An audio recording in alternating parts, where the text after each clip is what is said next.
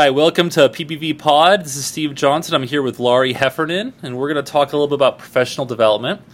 So, Laurie, if you could, go ahead and provide an overview of the new Panama Buena Vista Union School District Professional Development Plan. Well, the plan as it emerged during our negotiation, PBVTA with the Panama Buena Vista Union School District representatives and administration, was that teachers would have an opportunity to do professional development, district-provided professional development, as a way of advancing on the pay scale. And this was something that we had never discussed before, and I had never heard of before, and it became quite a topic of conversation around the table. As more information was presented and more of the nuts and bolts of how this would work, there are a lot of moving pieces to this. So teachers have traditionally been able to use university units to advance on the pay scale, and now we would be adding in and making professional development that's provided by the district a requirement to advancing on the pay scale as well. Within that, it offers an opportunity to provide to teachers a sort of course catalog, if you will, that they can look at for planning out their professional development trajectory. They would sit down with their principal and work up a plan based on their individual needs or the needs that the principal sees that would be helpful to them. This is just not just for new teachers, but for veteran teachers as well.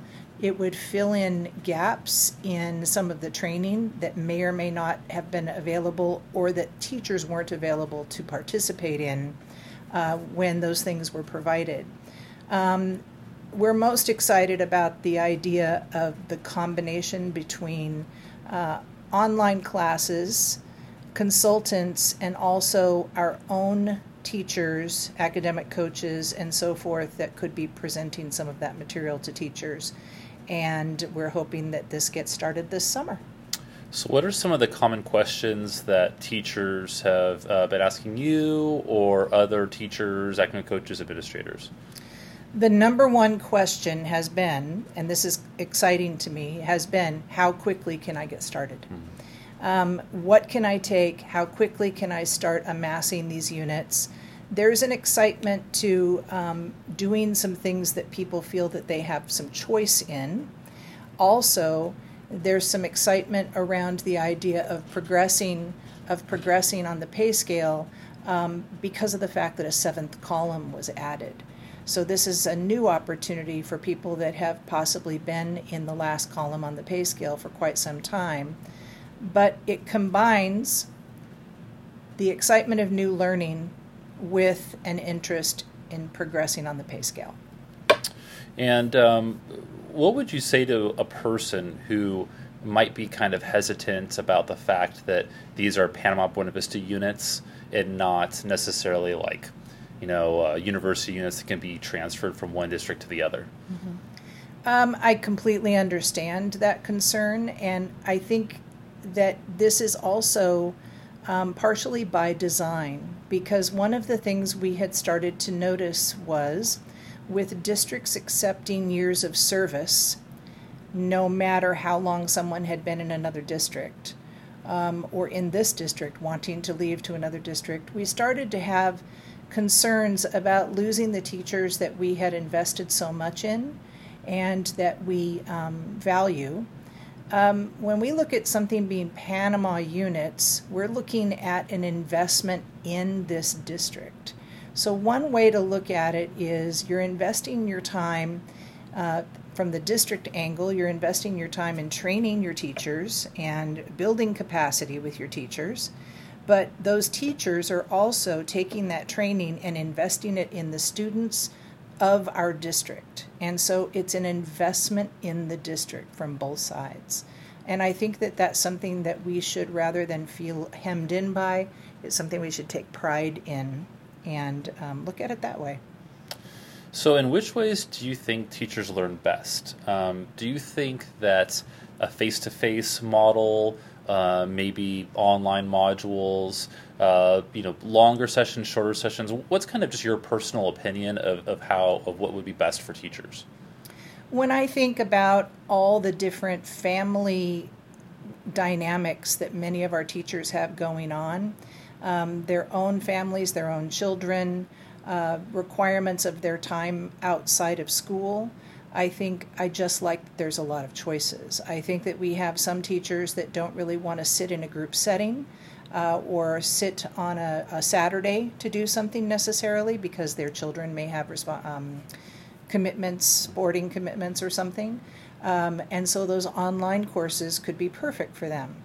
But I think that as long as we have choices that fit in with everyone's family lifestyle, and the time that they have available, I think that that's what will work the best. I anticipate the online courses will be popular, and I also think that those of us that like to have the camaraderie of being with our grade level or the coaches wanting to be together at a PD, for example, we would choose doing some of those PDs where we could be with each other. Great. Okay, we're going to switch gears a little bit, talk about academic coaches, since you are an academic coach here at Miller Elementary, which is where we're recording this. What are some of the helpful or inspiring strategies that academic coaches are deploying at school sites right now? Well, I think one of the most inspiring strategies that the coaches have been exposed to this year is the Katie Sensori trainings that we had, where we were actually practicing coaching, practicing with our scripts, working with each other on developing those scripts and discussing with each other how we would go about using this at our school sites. The coaches started out primarily setting up an intervention program with the use of 95%. For many of us, that took a year or two, and this is now the third year of coaches being in the district, and we're just starting to creep out to the classrooms more. So I think the combination of Katie Sensori this year and the Get Better Faster by Bambrick Santoyo was definitely, those were game changers for us this year. Speaking of that book, Get Better Faster by Paul Bambrick Santoyo, what are some strategies, and I know you all just started reading the book, but is there anything that you've gleaned from it so far that just makes you think, wow, this is great, like I really enjoy this or that from the book? Well, we're doing a book club on it among the coaches right now, and we're working on just getting the intro and the plans ready to go. One of the things that we've been discussing with each other was the idea of putting some of these plans onto a common drive that we could all access. Some of the things that, big takeaways, is focusing on the importance of the strengths that already exist and making the most of mistakes and the fact that mistakes are okay. We've been talking a lot about that in our classrooms, and one of the ideas that they have is to break everything down into its smallest parts and never underestimate the importance of working on the very smallest components of what you're doing in the classroom, whether it's classroom management or how you are presenting something, in order to perfect those components and practice until it becomes second nature. And so we're excited to get into classrooms and hopefully have some teachers that are willing to volunteer to let us practice ourselves. Yeah, I just started reading the book, and you can see my book's here right now. It's bookmarked, so Laura, you can see I'm on page 27 right now. I'm not very far through the book, but one of the things I liked at the very beginning is moving from evaluation to coaching. And that's something he makes really clear at the very beginning, and I think I put a star by it because I was just like, that's it. That's the model right there. Okay, a couple more questions. What are some positive ways administrators and academic coaches are working together to help teachers? When academic coaches sit down with a principal and they have a conversation about what the vision is for that school site, and they create a plan around what the coaching will look like to support that school plan, that's when you can have the most success. when you sit down with your principal and you discuss what they are looking for as they do walkthroughs on their campus, and when those principals then ask a teacher to come get follow-up support or get more information on something from a coach, so that the coach isn't the one going in and pursuing quote unquote an improvement plan, for example, with a teacher, it is a much more positive situation. Any time that a principal works side by side with the coach with very clear communication and a very clear plan on how they're supporting each other, but also how the two of them are supporting teachers for the most improvement and to have the greatest effect, positive effect on students, that's when it's going to be a successful partnership. The coach can't be doing it on their own. The principal can't be doing it on their own. It needs to be a group project. I've noticed that when the most successful principal-coach teams that I've seen have had that conversation, they have an ongoing conversation. They are constantly in touch, and the principal, they're including teachers in the conversations also, so that it doesn't become this scary thing where someone thinks that the coach is being sent to them, or that the principal is asking the coach to report to them.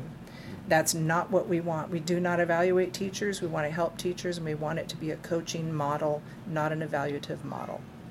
Okay, last question. I'm going to wrap up a couple questions into one.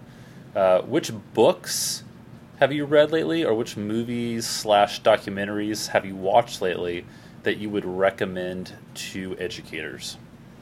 Oh gosh, you and I, Steve, are always talking back and forth. I get a lot of ideas from you, so I wanted to ask you this question. Documentaries, and I don't ever stay on the same topic for long. But I just ordered the Malcolm Gladwell book, "What the Dog Saw." Okay, I believe that might be it. Yeah, but I know what you're talking about. I can envision the cover. I love Malcolm Gladwell, and I also just ordered and started reading the book by Daniel Pink called When, and it has to do with when people are at their best, at their peak performance, whether you're a morning person, an evening person, how to maximize your productivity based on that.